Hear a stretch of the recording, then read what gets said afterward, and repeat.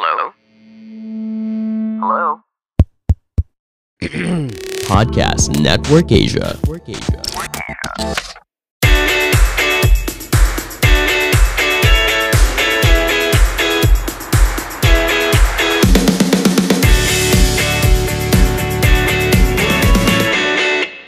Welcome to episode 4 of the Great Connections podcast. Join me as we get to know the stories of overseas Filipinos and listen in on what it's like to make a living in a new country away from home. The Great Connections podcast brought to you by the Freebie app. Diskarteng Pinoy, Diskarteng Freebie. Today's episode is such a treat as we have 2 guests joining us on the pod. The topic? Being proud of our Filipino culture and sharing it with people even though we're abroad. I mean, as overseas Filipinos, we're basically ambassadors of our country's heritage, tama? So we gotta represent. I don't know about you, but when we talk about sharing Filipino culture to foreigners, the first thing that comes to mind is our food. And that's exactly what today's guests are known for. Why, you might ask? Well, that's because they're the ones behind Lechon Republic Singapore. It is a Filipino restaurant in Singapore that's loud and proud when it comes to promoting Filipino culture. So please welcome to the Great Connections podcast, AJ and Catherine. Hi, AJ and Catherine. Welcome to the Great Connections podcast. How are you two guys doing? So far, so good dito sa Singapore. Yeah. Masaya. I think we're progressing sa Singapore. 2020 was really bad. So I think 2021 looks better, at least here in Singapore. It's starting to normalize. You know, in this time of the pandemic, kadalasan yung conversations talaga natin nagsisimula sa mga kamustahan, kung paano kayo naapektuhan, and how are you coping. But generally, it's great to hear that compared to last year, 2021 is looking up for you guys. Magkakamustahan pa tayo siguro as we progress in our conversation. Ngayon, mas marami pa kami malalaman tungkol sa inyo and your business and your life there in Singapore as OFWs. But I just want to get straight to it at matanong ko kayo, ano ba yung best part about being a Filipino in a foreign country such as, in your case, dyan sa Singapore? We have a huge community. And para rin ako nasa Pilipinas. Very close to home kasi nga malaki. Oh, great. Ang sarap. Okay. Yeah, I would agree. At the same time, lumalaki yung Filipino community. So you hear a lot of Filipinos around, left and right, front and back, kahit saan. Madaming Pilipino. So, yun talaga. It Normal na may nagtatagalog. True. Oo. Ang saya. Before we get into today's topic of why it's so important for us Filipinos to be proud of our heritage and culture, tell us, how did you find yourselves in Singapore? Was it kind of like a whimsical decision on your end, or talagang conscious, decisive, moving to Singapore ang nangyari sa inyo? Sa akin kasi, I was here since November 2000. So 20 years ago, going 21 years. Wow. Yeah. So ang nangyari was my mom. She was relocated in Singapore for work. So buong family bit-bit to Singapore. Ayaw ng dad ko na mom ko lang yun nandito. So buong family, nandito kami. So for me, it was a no choice. Ayoko sana, syempre, you're just building your group of friends sa Philippines, diba? Tapos aalis ka. Baga, yun, mahirap for me. It wasn't a good decision to move here. That's what I felt during that time, at least for myself. But of course, eventually, it changed. So that's your side of the story, moving to Singapore. That's Catherine. And how about AJ? Yung sa akin, nag-explore na din talaga ako ng parang gusto ko nang lumabas ng Pilipinas. So working ako sa Pilipinas. Tapos nag-gather kami ng mga friends ko. Tapos nalaman ko may isa akong kaibigan na nakatira na dito sa Singapore. Sabi ko, medyo takot ako sa ibang country. Ang gusto ko lang kasi Amerika. So US. So parang in-encourage ako na try mo dito sa Singapore. So nagpunta ako dito. Nag-take ng opportunity. So ayun. What year was that for you, AJ? 2008. 2008. So 8 years after nung side of the story ni Catherine when she moved with her family. Yes. But for you, AJ, what was the experience like nung unang salta mo na sa Singapore na, okay, take me through that time? Culture shock ako. Talaga. How culture shock? I want to know. Siguro, yung hindi ko makakalimutan, I always tell this story. Yung una kong, first day ko dito sa Singapore. So, kasi yung kaibigan ko dito nag-work na. So, ang ginawa lang niya, sinundo niya lang ako sa airport tapos pumasok na siya sa work. So, on my own ako. Nakakita ko ng KFC. So, sobrang excited ako. Tapos, pagpunta ko doon, number 1, walang rice. Number 2, only yung gravy. Ay, tawa ako, walang rice. Walang rice, tapos hindi only yung gravy. So, may bayad siya. Tapos, nung nakita ko na yung pag-i-stayan ko, ayun, isa yun sa parang, kasi parang isang room siya, bed space, na tatlo kami. Pero nung nakita ko siya, parang kasya lang siya sa 2 tao. Parang isa o 2 tao. So, ganun yung first few days ko. So, siguro hanggang mga 6 months.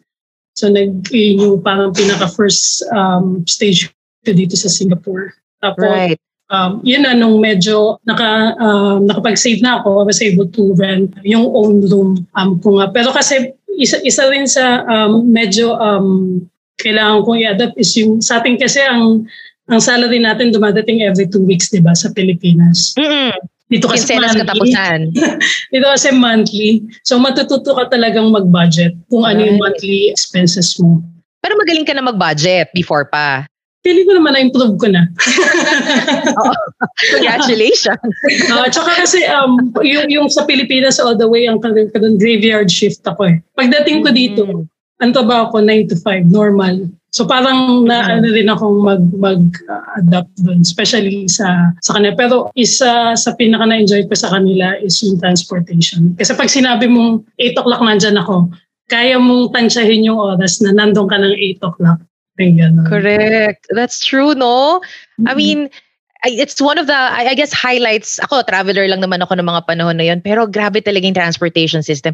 It's astonishing. Even, alam mo yung mind-blowing siya sa akin. No? Parang on the dot. Like pag sinabing, when the train arrives here at 8 o'clock because there will be the PA announcement, nandun talaga siya. And that's really, really impressive to me.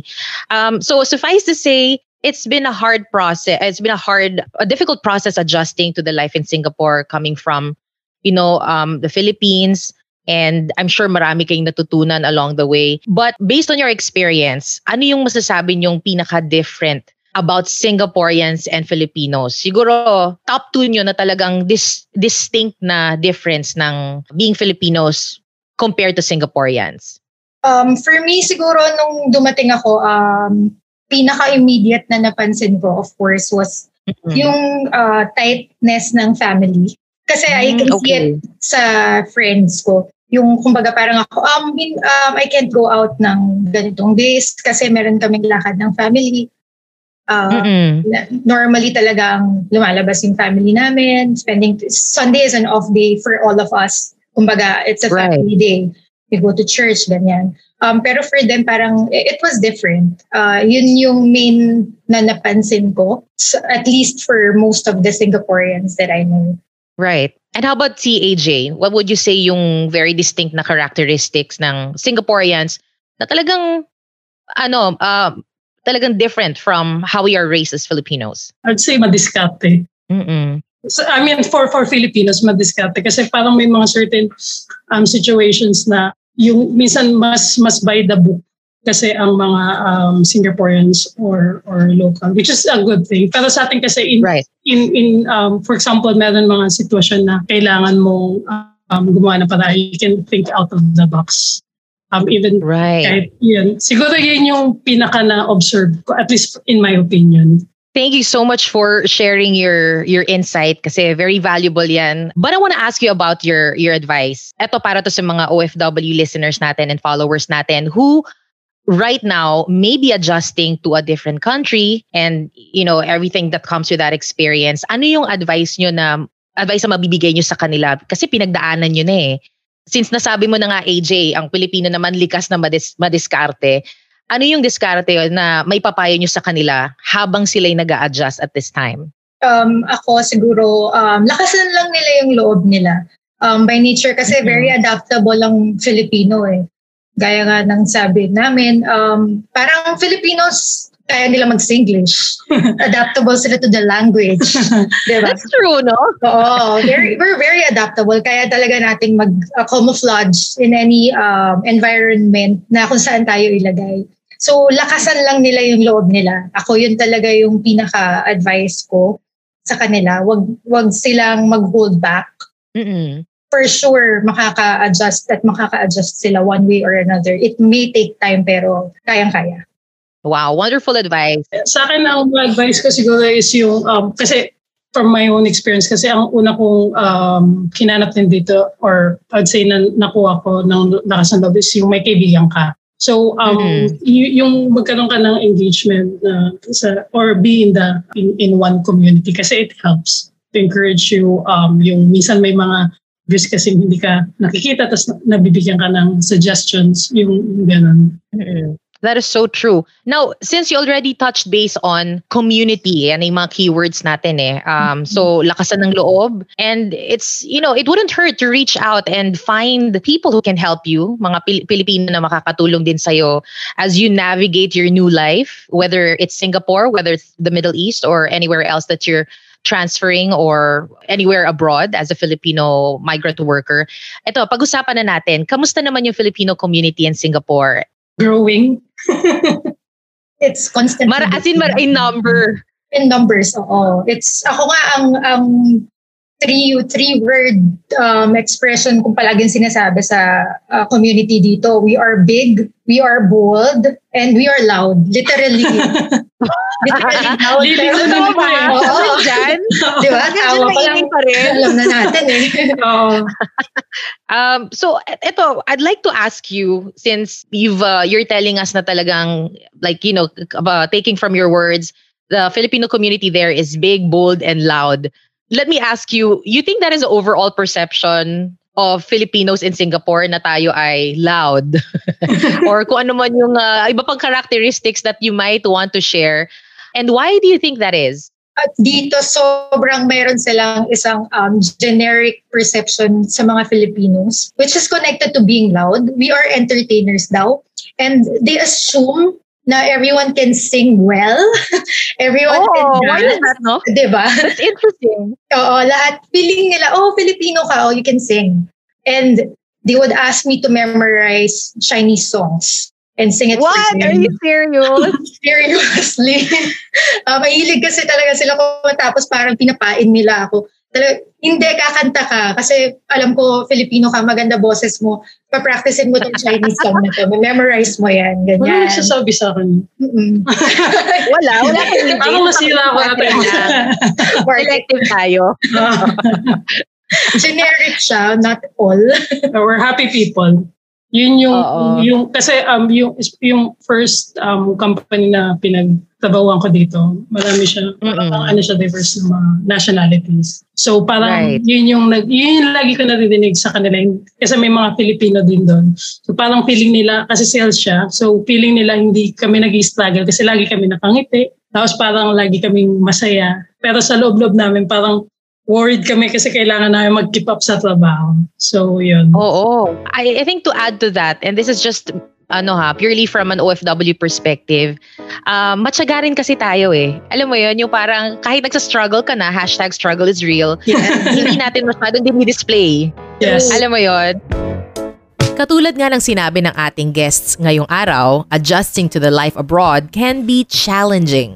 So normal lang na mamiss mo yung pamilya mo and friends back home in the Philippines. With a Freebie app, gawing araw-araw ang kamustahan with your loved ones. With a free voice call feature, you get to earn free voice calls by watching short ads. Meron ding Freebie calls that allows you to call other Freebie app users ng unlimited. Lastly, meron ding premium call plans that you can avail for a very affordable price so you can call your friends and family back home without call cuts and ads. O, diba? Kaya mag-freebie ka na. You want to learn more about the Freebie app? Head on over to their website, www.freebiecalls.com. Again, that's www.freebiecalls.com. Follow their Facebook page at Freebie Calls or simply download the app available on the App Store and Play Store. Diskarteng Pinoy, diskarteng Freebie. Now, I want to know though, how does Lechon Republic enhance yung perception na yon of Filipinos now that you're running this business in Orchard sa Singapore? Siguro sa amin, first, we want to make sure na ma-translate namin sa, apart from serving food, sa food na sinuserve namin, ma-translate namin yung tradition or yung culture natin the moment you step in sa restaurant. So, yung crew namin, we call them crew or family actually, marunong sila mag-Tagalog. Hindi sila Filipino.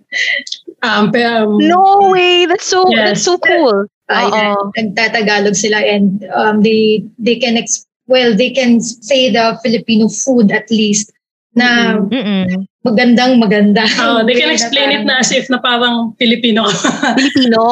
Nakakatuwa. Yes. So yun, culture-wise. Another, siguro yung first step pa lang nila sa loob ng restaurant, yun na yung mararamdaman nila. We decorated the place before when we had a Budel fight. We did the Budel fight event during isang Independence Day. Nag-decorate kami with banderitas. So parang fiesta look talaga siya. Fiesta mood siya. So yung ang saya. So parang yung nararamdaman talaga nila, first pasok pa lang nila, hindi pa sila kumakain, upo pa lang, feeling nila nasa Pilipinas na lang. Yes. Nasa Pilipinas lang nila. Hahainan namin sila. So meron naman, madali naman kasi makahanap ng banana leaf dito. So pag upo nila, doon namin palang ihahain. So para talaga, kulang na lang talaga siguro beach or pool sa gilid. Pero para ka na, ganun yung setup.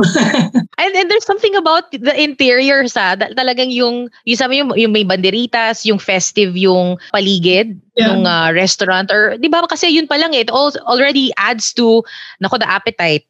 It builds up excitement and anticipation dun sa kakainin mo kasi parang feast for your senses na kagad yung nakikita nila, and it takes you back to the Philippines. Alam mo naman, ngayon sa panahon ng pandemya, hindi tayo makapag-piesta, hindi tayo gather, makapag-party, and things like that. I'm sure it adds great value to your customers. But is this something that you want foreigners to think about when they think of Filipinos na tayo ay very family oriented and we're happy entertaining fellows? Is that something that you really want foreigners to perceive about us, or are you somehow changing it a little bit, or may gusto kayong i-add bringing this or presenting this business to them? I think we'll keep that happy, this kind of thing. But mag-add lang siguro, in my opinion, yung resiliency natin. And resilience. And I think we are known for that as well. And at least from hearing it from other nationalities as well, which means na ganun talaga na rin yung nakikita nila sa atin. So pag naisip nilang Filipino, work-wise, alam nila na whatever it takes, it will get done. Yeah, I could not agree more. Yeah, thank you for sharing that, for confirming what I know about Filipinos, na pag sinabi mong trabahong Pilipino, hindi naman sa, we're, parang inaangat natin yung bangko natin. Pero even here, when you say trabahong Pilipino, it means quality, it means pinagpaguran, it means tinatapos. Ayan. I'm not sure about on time, pero diba? I'm not sure the on time part.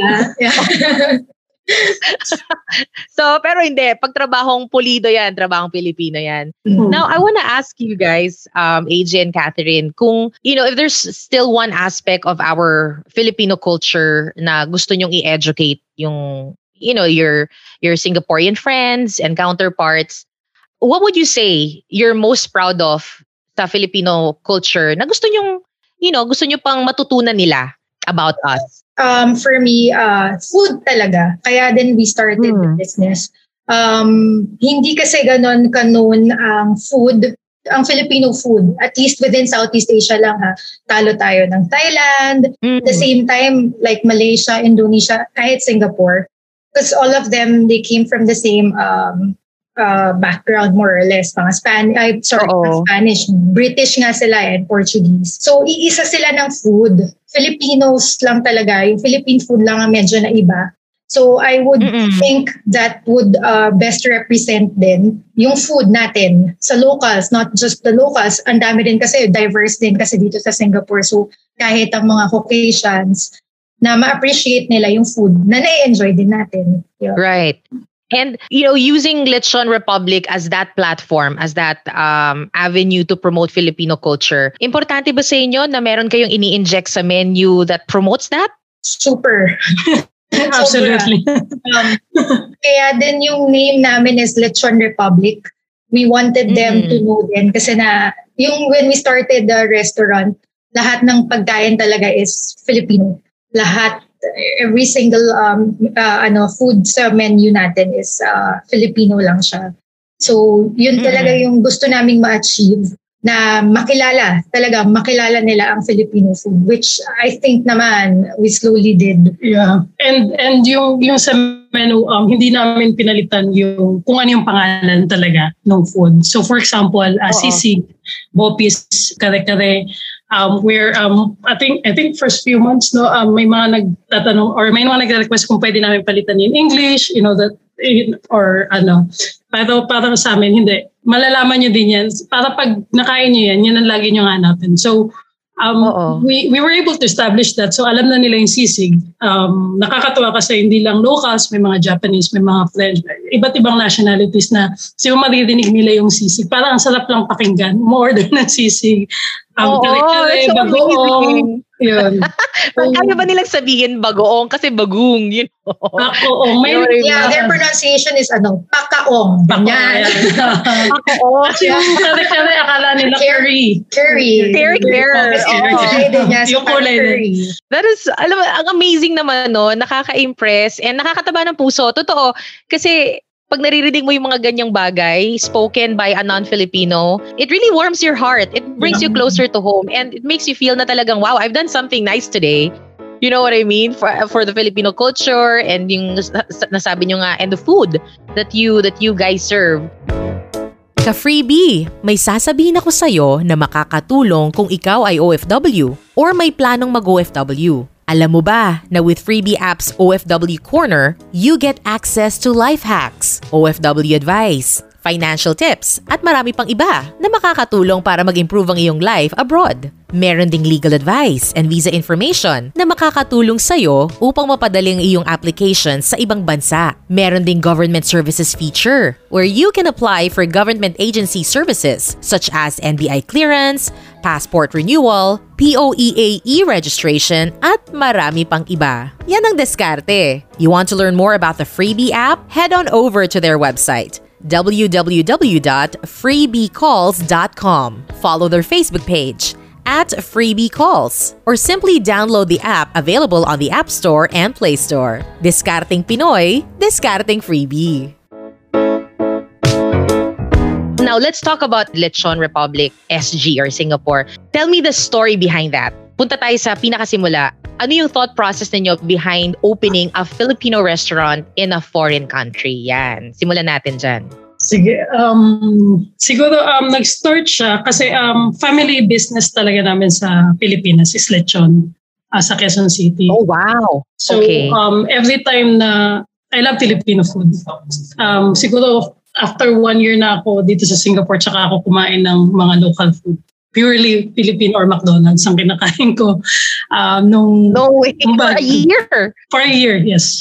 Kasi parang parang first few days ko may tinikman ako ng food nila, hindi ko nagustuhan.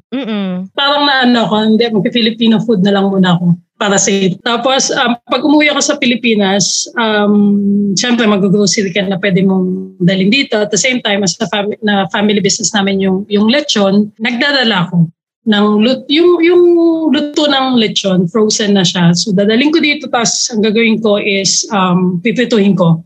Tapos iuulam ko. Okay. So madalas kasi ako mag-invite ng mga friends. Tapos meron din akong ka-housemate na Bulgarian na pinatikim ko sa kanya. Na sobrang gustong-gusto niya. Na nagulat ako. Kasi ang nakikita ko lang kinakain niya is mga healthy food have a taste of parang bad influence ka pa yata doon, AJ. So pinatikim ko sa kanya, gustong-gusto niya. Tapos trinay ko lang sa mga iba kong kaibigan na mga non-Filipinos. Nagustuhan nila kasi parang meron din silang similar na lechon, di ba, dito? Parang yung way of cooking na. Kung paano pine-prepare. Meron din sila. So nakita ko, parang may market. Yeah. So, ang question mo lang is paano mo siya gagawin? So, yun, dun nag-start din kami nag-bukas. So, yun. Did that seal the deal for you to have the confidence na to start the business? And in hindsight, paano mo na-feel sa sarili? I mean, like, as entrepreneurs, how did you feel like, or when did you feel like na acceptable siya in a foreign market, yung Lechon Republic? Good question. Kasi hindi ako ganun ka-organize eh. So, Catherine? Ayun na yung pinaka-special participation ni Ayer. Pero yun sa akin kasi parang yung ang nakafocus ako sa solution. Kung ano yung, hindi yung gusto ko mag-business.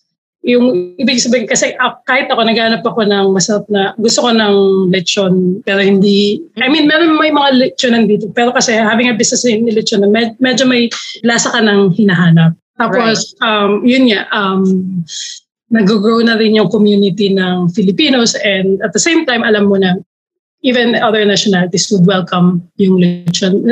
Doon ako nakafocus, kasi technically, madami talaga siyang, madami pang kailangan isipin apart from that. Pero ako, yung focus ko na, hindi, itatayo ko to. Si Catherine, siya yung pinaka ma-checklist namin. Ako gagawa. Ang ganda ng dynamic nyo because ikaw, AJ, nandun ka na sa mindset na, no, I have an impeccable product. Alam kong masarap yung lechon because I know this on the get-go na this is a family business and you know your way around it, and it's a matter of bringing it to the best location, the primest location that you can find, and you found it. And now you have a partner who's doing the nitty-gritty of things, yung mga details naman to enhance the plan or yung naiisip mo ng vision. But let me ask you, you can both answer ha, but ano yung reaction ng mga foreigners naman to Filipino food or to Lechon Republic? I'm sure you've seen that maybe mga first few months din yung operating.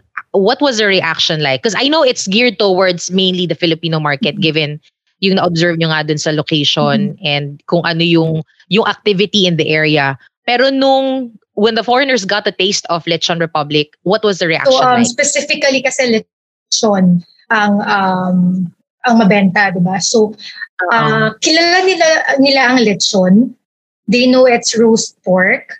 Pero nagugulat sila sa crispiness ng skin. Because they have a similar roast pork nga dito. Even in Indonesia, meron sila. Pero they don't seem to know kung paano namin na-achieve yung crispiness ng skin. So yun talaga yung naging selling point with the locals, the different markets, yung mga Caucasians. Doon talaga sila na-shock. Yung crispiness ng skin. Tapos meron kasi kaming nandun mismo yung lechonan sa restaurant. So nakikita nila kung paano namin siya So kind of like an open kitchen. Parang meron silang visual. May showcase, yes. May showcase sila kung paano namin siya nilelechon. And mas nagustuhan nila dahil nga charcoal grilled siya. So talagang nalalasahan nila yung quality ng lechon with the crispiness of the skin na hindi nila magets kung paano na-achieve. Kind of like a secret, but it's out there. Oo. Although napapanood nila, pero yun nga, it's kind of like your secret recipe, and I'm doing air quotes here. And AJ, you want to add to that? Echo lang ako dun sa yun sa shinare ni Catherine. Most of the time, especially pag mga first time lang silang kakain dun sa amin, is nagugulat talaga sila. Tapos tinatanong talaga nila kung paano namin niluluto, kung ano pa yung nilalagay namin. Kasi parang nakaka-addict. Lalo na pagka tinatry nila yung konting balat sa laman. Yung sinasabay nila yung konting. Nakakagutom. Nakakagutom. Tapos yung sauce namin is also homemade. So siya, liver sauce. Na ginagawa namin from the scratch, ginigrill namin, tapos yung liver, tapos hanggang, yun, ginagawa namin siyang sauce. So medyo na-amaze din sila doon. Tataka sila kung ano yun. So, yun. Wala bang nangihingi ng secret recipe nyo? Wala naman nobody has come to that point na, where can we find your recipe? Walang ganon. Madami actually. Marami Marami? Kahit yung mga condiments lang like side dish, yung mga vinegar, yung mga ganyan. Tinatanong nila, paano nyo ba yan minimix? Ano bang nilalagay nyo dyan? Bakit hindi ko magawa sa bahay? Ganun. Wow, they're trying to recreate it pala. Oo, may mga ganun pa. So, ayun, nakaka-overwhelm, syempre. Kahit kasi yung bagoong. Yung bagoong, especially yung bagoong. Yeah, maraming gustong bumili kasi hindi naman namin siya binibenta side, lang talaga siya, sausawa natin, di ba? Gusto nila bumili ng bagoong. So alam niyo na yung next parang next line, next product yes. Bagoong Republic. Bagoong Republic. Diba? Oo, another business venture pala yan. Mm-hmm. So, how does Lechon Republic promote Filipino culture in Singapore aside from food? Or meron bang, kasi kanina napag-usapan natin yung general feel ng customers as they enter the restaurant, as they enter your place. But how else do you think it's uplifting Filipino culture? Isa dun sa, hindi pa ata namin na-mention yung, kasi meron kami isang malaking wall dun sa empty wall. Medyo budgeted kasi kami nung nag-i-start kami. So, hindi namin para interior kasi mahal. So, parang naisip lang namin kasi yung mga Filipino, we love movies. Yes, so, we do. Ang nangyayari is yung mga first few customers namin, tinanong namin yung mga movies na gusto nila. Tagalog movies. Tapos print namin yung as a poster, tapos nilagay namin sa wall. So meron kaming wall doon na puro movie posters. Na nakakatawa kasi after mga 3 months, 6 months, makikita mo yung mga tao nagpipicture doon. Uy, napanood ko yan. Or, uy, ito yung first movie natin. So hearing that, na parang, okay, na, you get connected kahit sa ambience. Yun. Oh, grabe. That is so cool. Nung nag-run kayo ng survey, na mga all-time Filipino favorite movies natin, ano yung mga na-receive ninyong responses? Or ano yung nandun sa wall pala? What made it there? From FPJ. Sabi ko na nga, merong mga rene-request na. Oh my gosh. Siyempre sila Robin Padilla, Sharon Cuneta. Kahit yung mga recent, makita kita. Yan, meron din tayo mga recent movies. Kahit yung Kalabais Ganda, meron na din tayo sa wall. Yes. Tapos inadin namin sa gilid noon, naglagay kami ng Suki Corner. Yung Suki Corner is yung mga pictures ng mga customers namin na nagpo-post sa Facebook, piniprint namin, tapos nilalagay namin doon. Minsan nakaka-overwhelm kasi nagme-message talaga sila, uy, pinicturean mo ako, ba't wala pa yung picture doon sa Suki Corner? Or minsan may nagre-request pa sila. Oo, meron pa nagre-request sila. Patay ka ngayon, wala pa yung picture nila, AJ. Tapos yung nagre-request pa sila, pwede mo bang i-print tong movie na to? Para pag next na kain ko dyan, makita pa na. So may mga ganon. Actually, meron pa nga akong pinint na na movie poster, nilagay ko yung sarili ko doon. Walang magawa lahat ng tao eh. Akala nila. Nakasilip ka sa poster. So may mga kaibigan ako, kumakain sila doon, gugulat sila si AJ to. So may mga ganun. Nakakaloka.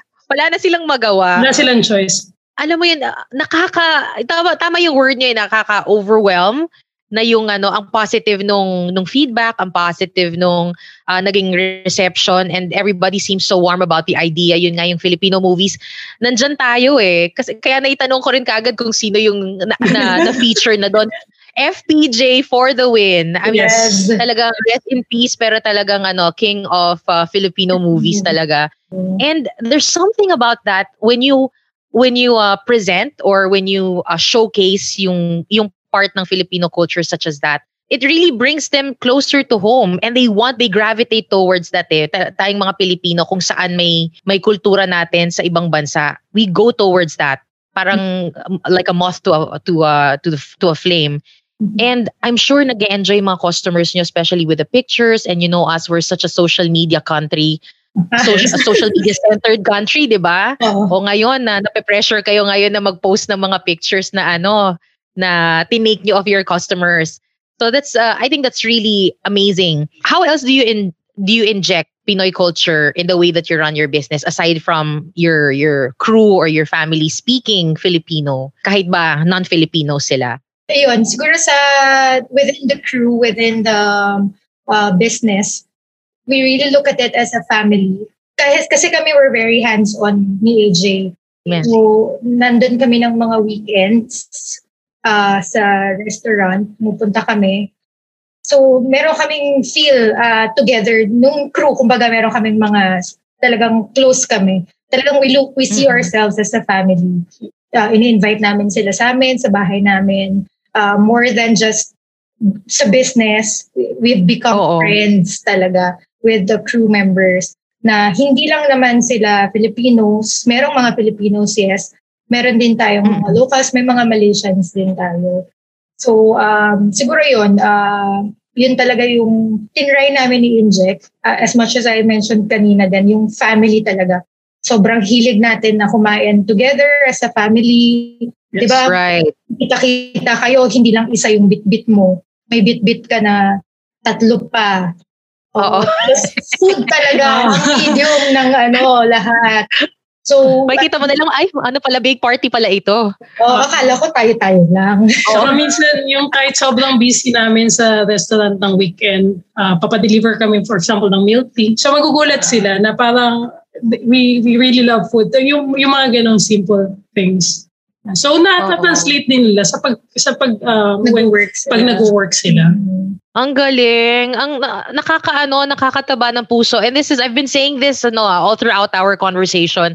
I think from an OFW perspective, when you work and go to live abroad, somehow yun ang medyo hindi mo inaasahan yung moral obligation ng mga boss, ng mga business owners sa mga employees. Not a lot. I'm saying it's completely non-existent, pero may mga businesses talaga na, or siguro corporate setup ganyan, that somehow may hindi ganon, hindi family oriented, or you have to look after yourself because you cannot expect your bosses to look after you outside of the work or office environment. And it's so great to hear that you have that culture in your business as you're running Lechon Republic. Ay, kudos. Nako, nakakatuwa. Thank you. Sobra.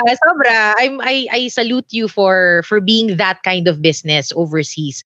Now, can you give us an example para naman dun sa mga listeners natin of something that's uniquely Filipino? May pag-usapan natin like a dish. Na-mention nyo kanina, condiment, bagoong as a condiment. But now it seems like medyo na siya nagiging popular product nyo na siya that your customers were initially unfamiliar with, but because of Lechon Republic, na-introduce nyo sa kanila? Ako siguro, one of the, isa pang kilala after Lechon is yung sisig. Pag sinabi kasi sisig, very vague siya. Marami rin hindi nakakakilala. At the same time, it's best with beer. Diba? So, nice. Yes. Enjoy siya ng lahat. Nagulat sila kasi syempre nasa sizzling plate siya. So when you present it, iba yung dating niya Amoy. Yung, di ba, yung amoy pa lang. So talaga yung sinabi mo rin kanina, anticipation, bago ka kumain, na andun agad. Pagdadalhin sa table nila yung sisig. So nagulat din sila kung ano yung lasa ng sisig, especially yung non-Filipinos. Syempre unfamiliar sila yon. Nagulat sila sa lasa ng sisig, napakain sila ng rice. Wow! Diba? Yun talaga, yung namin. Meron din yung Japanese na merong Japanese na nag-dine in. Vlogger din siya na parang, tuwang-tuwa siya talaga sa sisig. Parang isang subo. Parang subo siya ng subo na hindi siya makastop dahil nga parang sarap na sarap siya. Di ba sobrang ma-express yung mga Japanese. So, isang subo. That's true. Mga ganun siya. Oh, yes. So true. Yes. Sobrang nakakatuwa. Pinapanood lang namin siya. Tarang talagang it was a jaw-dropping moment. Yeah. No? Pero hindi namin naintindihan. Pinatranslate pa namin kasi Japanese. Kasi after nun yun, may mga nakita namin may mga Japanese community. Tapos puro sisig in order. Yeah. Naging namin din siya galing. All-time favorite na nila yung sisig nyo among the Japanese customers, ha? Oh, well, that's true also kasi ang mga Japanese when they dine out or generally if they're a customer talaga sa restaurant, even at home, hindi hindi enough na tinikman mo lang yung pagkain na hinain nila sa kailangan busog ka because that's your way of showing them that you appreciate the food. Ganun yun eh. So it's great that they've found this appreciation for your menu and particularly sa sisig. Speaking of foreign customers, finding new love and appreciation towards Filipino culture and people thanks to Lechon Republic and the kind of advocacy that you have. Meron bang influence yun sa business ninyo? Has that driven your numbers, your sales? Yes. It has. Influence, yes. Kasi ibig sabihin na yung market namin is beyond Filipino community. Right. Oo. And since you've been in Singapore for a really long time now, given na yun nga parang sabi nyo nga your food it caters to not only Filipinos but also your mga foreigners din. But how do you guys stay connected to your Filipino roots? Technology. Thank you, technology. Pero kasi nag-remind lang sa akin nung una kong punta dito, wala pa naman mga video chat nun eh. Talagang text pa talaga. Kailangan may roaming ka din. So, pero ngayon, technology, especially nung nag-start ako kasi may mga advice din akong kailangan hingin sa tita ko or sa family ko. Yung kunyari, yung recipe ba. Kasi minsan iba yung lasa ng asin nila, sobrang alat. So parang bakit ganun? So naka-video call lang sila. Tapos gina-guide lang nila ako. Isa yun sa mga moments na talagang yung importance ng internet and technology make it convenient. Oo, that's true. We've come a long way na with technology and how you can really let it work to your advantage. And in your case as business owners, nakakatuwa that you're able to reach your advisors o yung mga kung sino yung makakapagbigay sa inyo ng mga tips right there on your computer. And ano ba sa inyo sa Singapore? Is it 5G? Gaano kabilis ang internet? 5G, yes. I think they started na ng 5G. 5G. So meron ng mga 5G. Pindutin mo pa lang joke lang. Pindutin mo. Predictive. Hindi mo pa pinipindot. Alam mo, launch na yung window. Iniisip mo. AI, artificial intelligence pala.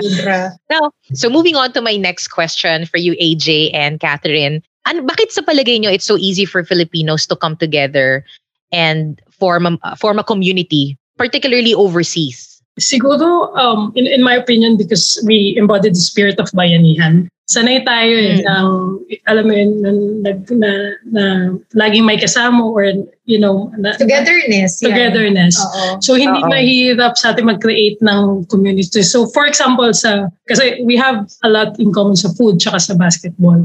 Like what Catherine have shared earlier, yung mga sa basketball at sa basketball community, kahit hindi magkakakilala, first time maglalaro ng 5-on-5, parang alam mo, magkakaibigan na sila ng matagal. So, ayun, that's true. Very in nature na sa atin, yung feeling close ba? Adaptive. Kailangan alam niya agad yung ugali mo. Pero totoo yun kasi na-experience ko rin dito yun. Yung naglaro lang kayo, minsan nga natapos nyo na yung game, nag-appearan na kayo, pero hindi pala kayo magkakilala by name. Ano pala ito mo? Kasi naglaro lang. Ganyan din ba dyan? Yes. Tapos tatanungin mo, saan ka sa Pinas? Cebu. Uy, yung pisang ko taga Cebu, kahit hindi ikaw yung taga maghanap ka ng connection. So, yun. Para lang may mapag-usapan. Oo, nakakatawa. Why is it important for you? And this is in your opinion, why is it important to stay connected to your roots? Kahit ba ang tagal na, like in the case of Catherine, 20 years na siya dyan and she's partly Singaporean na rin somehow. But why is it important na hindi natin makalimutan kung saan tayo nanggaling? Siguro, it keeps you grounded. Yan, para sa akin. Kasi ang culture ng Filipino is, very family-oriented. Kailangan talaga with everything na gawin natin, parang palaging nasa utak natin family. Gaya nga ng sinabi earlier, monthly yung problema ninyo iisipin mo dahil sa family mo back home. So siguro that's one na talagang importante sa atin to make sure na together pa rin tayo as a family all the time. Right.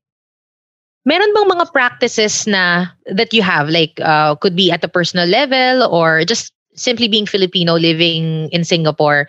May mga practices ba kayo that you find a little bit hard or challenging na gawin dyan sa Singapore dahil siguro maybe people don't understand necessarily, or you feel like your neighbors would not appreciate you doing? Meron bang anything in particular that you can share with us? Bawal ka magsampay sa labas ng apartment mo. Oo, bawal nga. Sa atin kasi basta may space, pwede kang magsampay. So, tama. I would have to agree. Oo, kasi parang, I think particularly in the Orchard area, parang they also protect or they want to how it looks. Maintain how the place looks, right? So, kahit nung natira ako sa HDB before, nag-start ako, ganun din. Kasi sa atin, sanay kasi tayo nagsasampay. So dito kasi sanay sila lang nagda-dryer. Pero iba pa rin kasi para sa akin, opinion ko, iba pa rin kailangan maarawan. yung damit ko parang ganun. Pero na-explain niya sa akin na may mga certain areas na hindi ka pwedeng magsampay. It's simple thing, pero syempre yun yung way of living mo dito na isa yun sa mga kailangan mo pa rin i-adjust. So yun. Yeah. But pivoting from off of that, kasi yan parang, that's a very Filipino practice, magsampay. Magsampay sa arawan at maghanap ng lugar kung saan makakapagsampay. Paano yung, like for example, yung pagluluto ng dried goods? May ganun din ba kayo dyan? Sasabihin ko pa lang yun, actually, yung pagluluto ng tuyo. Tignan mo. Yung kwento. Like, parang 2 weeks ago, maulan. I think it was Good Friday. So, group of us, actually Lechon Republic family yun. It was a gathering. Biglaan, gusto ko ng champurado. Sarap. So parang syempre papasok din sa utak mo, paano yun tuyo? Kaso mahirap kasi luto. Mahirap siyang gawin. But thankfully, meron tayong mga gourmet food. Yung hindi mo na kailangan lutuin. Marami ng alternative ngayon. So, na-enjoy pa rin namin siya. Kaso, iba pa rin Iba pa rin yung na meron kang pwedeng makain na tuyo or simple sa amin kasi lechon is associated very closely to dinuguan. That's true. It's not allowed kasi sa Singapore. Yes. So, yun, may mga limitations din tayo sa food like balot. Balot din, it's not. So, yung mga ganong bagay din na sana pwede nating ma-share sa kanila. Kasi ang sarap ipakilala din ng dinuguan sa locals. Sa locals kasi medyo hindi siya, medyo exotic siya in that sense. So it's something good sana to introduce to locals or to foreigners alike. And what are your hopes naman for the community? I mean, despite the pandemic, despite itong pinagdadaanan natin, ano yung vision nyo para naman sa Filipino community in SG? I think lalaki pa ang Filipino community in SG, especially dahil healthcare din is now a growing industry. So I feel that mas madami pang papasok na Filipinos here and praying na yes, we'll get bigger in the next few years. So with that, it's good for us too kasi we want to expand nga din. So it's not just for the Filipino community but for the local community na rin in Singapore. And do you think, kasi it's hard not to like wonder given yung opportunity that's right in front of you and having mentioned your vision and your plans for the business, do you see yourself eventually settling down in Singapore o may plano pa rin ba kayong umuwi ng Pilipinas to continue the business or mas more Singapore muna ngayon and baka mag-settle down kami sa Singapore kind of thing? Siguro retirement, Pilipinas. Pero yung opportunity ng business, Singapore tsaka yung mga other countries na maraming base na Pilipino. Sana makarating kayo ng Qatar. Bawal baboy dyan. Ayaw nga pala. Kumukuha pa lang ng registration dyan, hulihin na tayo. Wait, nakalimutan ko for a minute. Pinagtawanan ako ng asawa ko. May kaibigan ako sa Qatar. Nag-visit siya sa Singapore. Halos araw-araw ata nandun sa restaurant. Baboy ng baboy. Wala daw kasi. Oh my goodness. Imagine ko ng Lechon Republic, nakalimutan ko. Ano pa naman? Chloe, nakakaloka. Okay, so eto na. For all the OFWs na nakikinig sa atin ngayon, do you have tips on how to introduce Filipino culture kung nasan man sila nandoon? Kasi tayo, in as much as we are friendly, in as much as we are sociable, minsan nga social butterfly na nga yung dating as Filipinos. Pero nandun pa rin tayo meron pa rin tayong mahiyain. Part ng ano natin yun part ng I guess ugali or na-ingrain na sa atin, sa society natin na pag Filipino medyo mahiyain yan sa una, ganyan. But meron ba kayong tips kung paano nila ma-introduce yung kultura, yung Filipino culture sa kung nasaan sila ngayon? Tawa ko sa word mo na nauna Kasi alam na kaya. Una lang. Warm up, diesel, medyo matagal. Oo, kailangan diesel. Warm up muna. Sa akin, ang tip ko laging start with the food. Kasi food have a lot of stories. So, ultimo adobo. Pag nagluto ka ng adobo, may story yan Kung ano yung, alam mo yun. And it's parang normal siya. Kasi yun din ang napansin ko. Kahit sa iba kong kaibigan, pag nagluto siya ng adobo, adobo yan ng lola ko. Yun yung recipe, di ba? So, pag mga ibang nationalities, if you want to introduce, for example, yung family mo, yung background mo, you'll start with food na, kasi ito yung favorite. So, you get to ma-introduce sa kanila. So, in my opinion, food, dun magandang mag-start. Yeah. And alam mo yun, kasi human nature na people will love you when you serve them good food.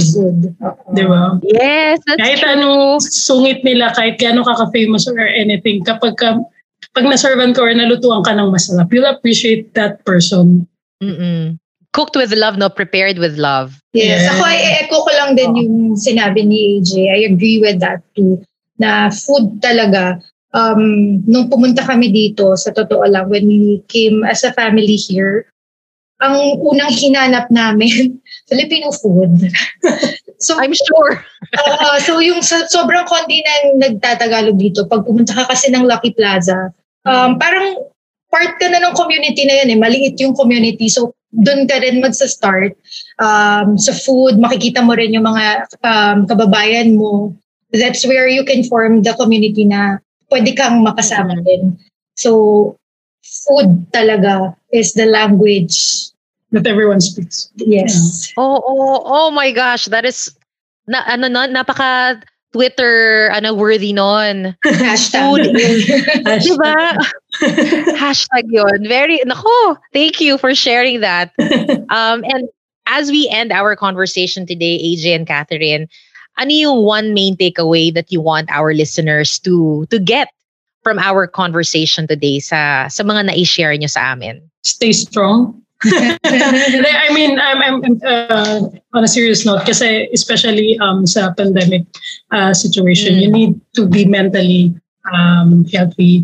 And a few ways how para nga maging healthy is to, kailangan mo ma-engage sa mga friends mo, talk to your loved ones pag na-homesick ka, you call them, and we have siguro yung advantage natin in this generation, isa-isang click lang. You can talk to your loved ones dun nga sa Pilipinas na parang nasa ibang lugar lang sila. So yun yung pinaka para sa akin in my opinion, and always stay positive and make your dream come true. I appreciate that because you guys just did that. You made your dreams come true. Yes.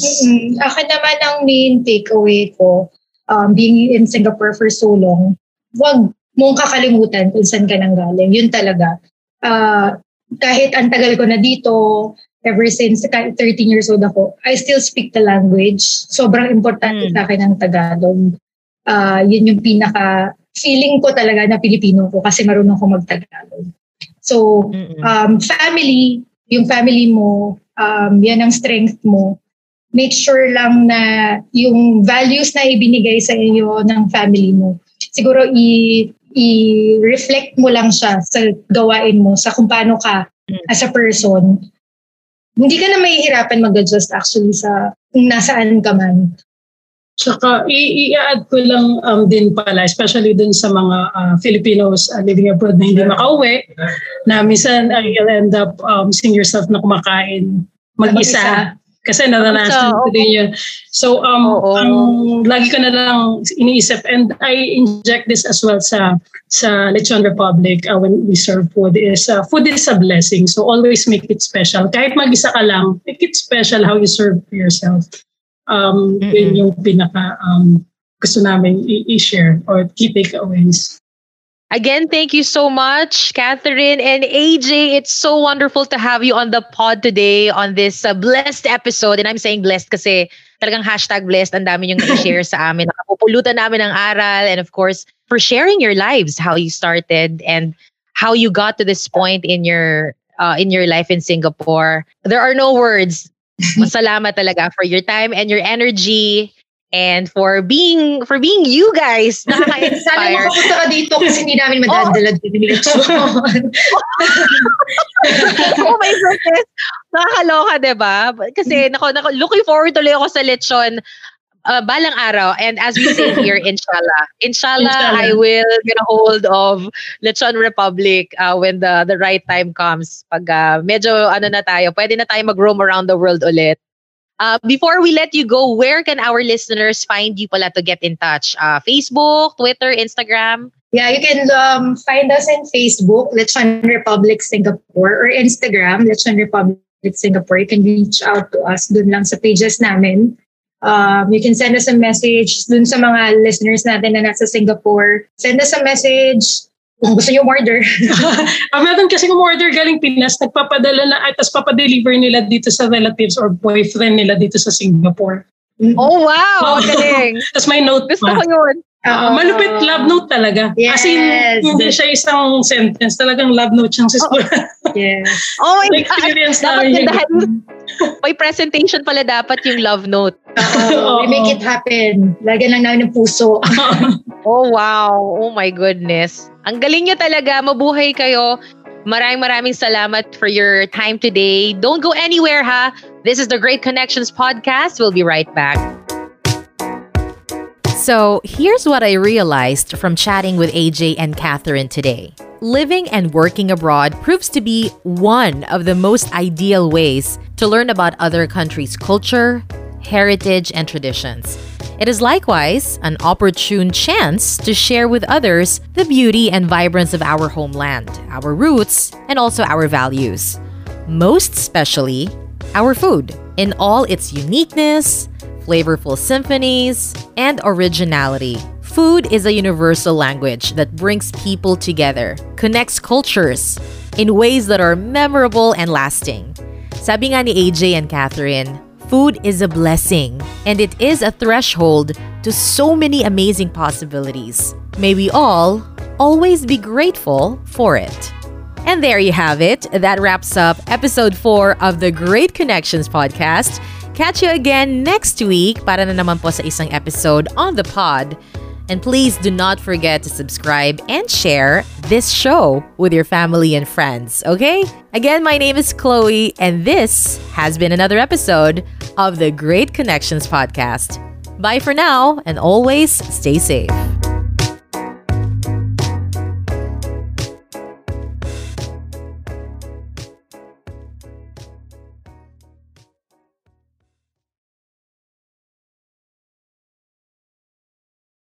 The views and opinions expressed by the podcast creators, hosts, and guests do not necessarily reflect the official policy and position of Podcast Network Asia. Any content provided by the people on the podcast are of their own opinion and are not intended to malign any religion, ethnic group, club, organization, company, individual, or anyone or anything.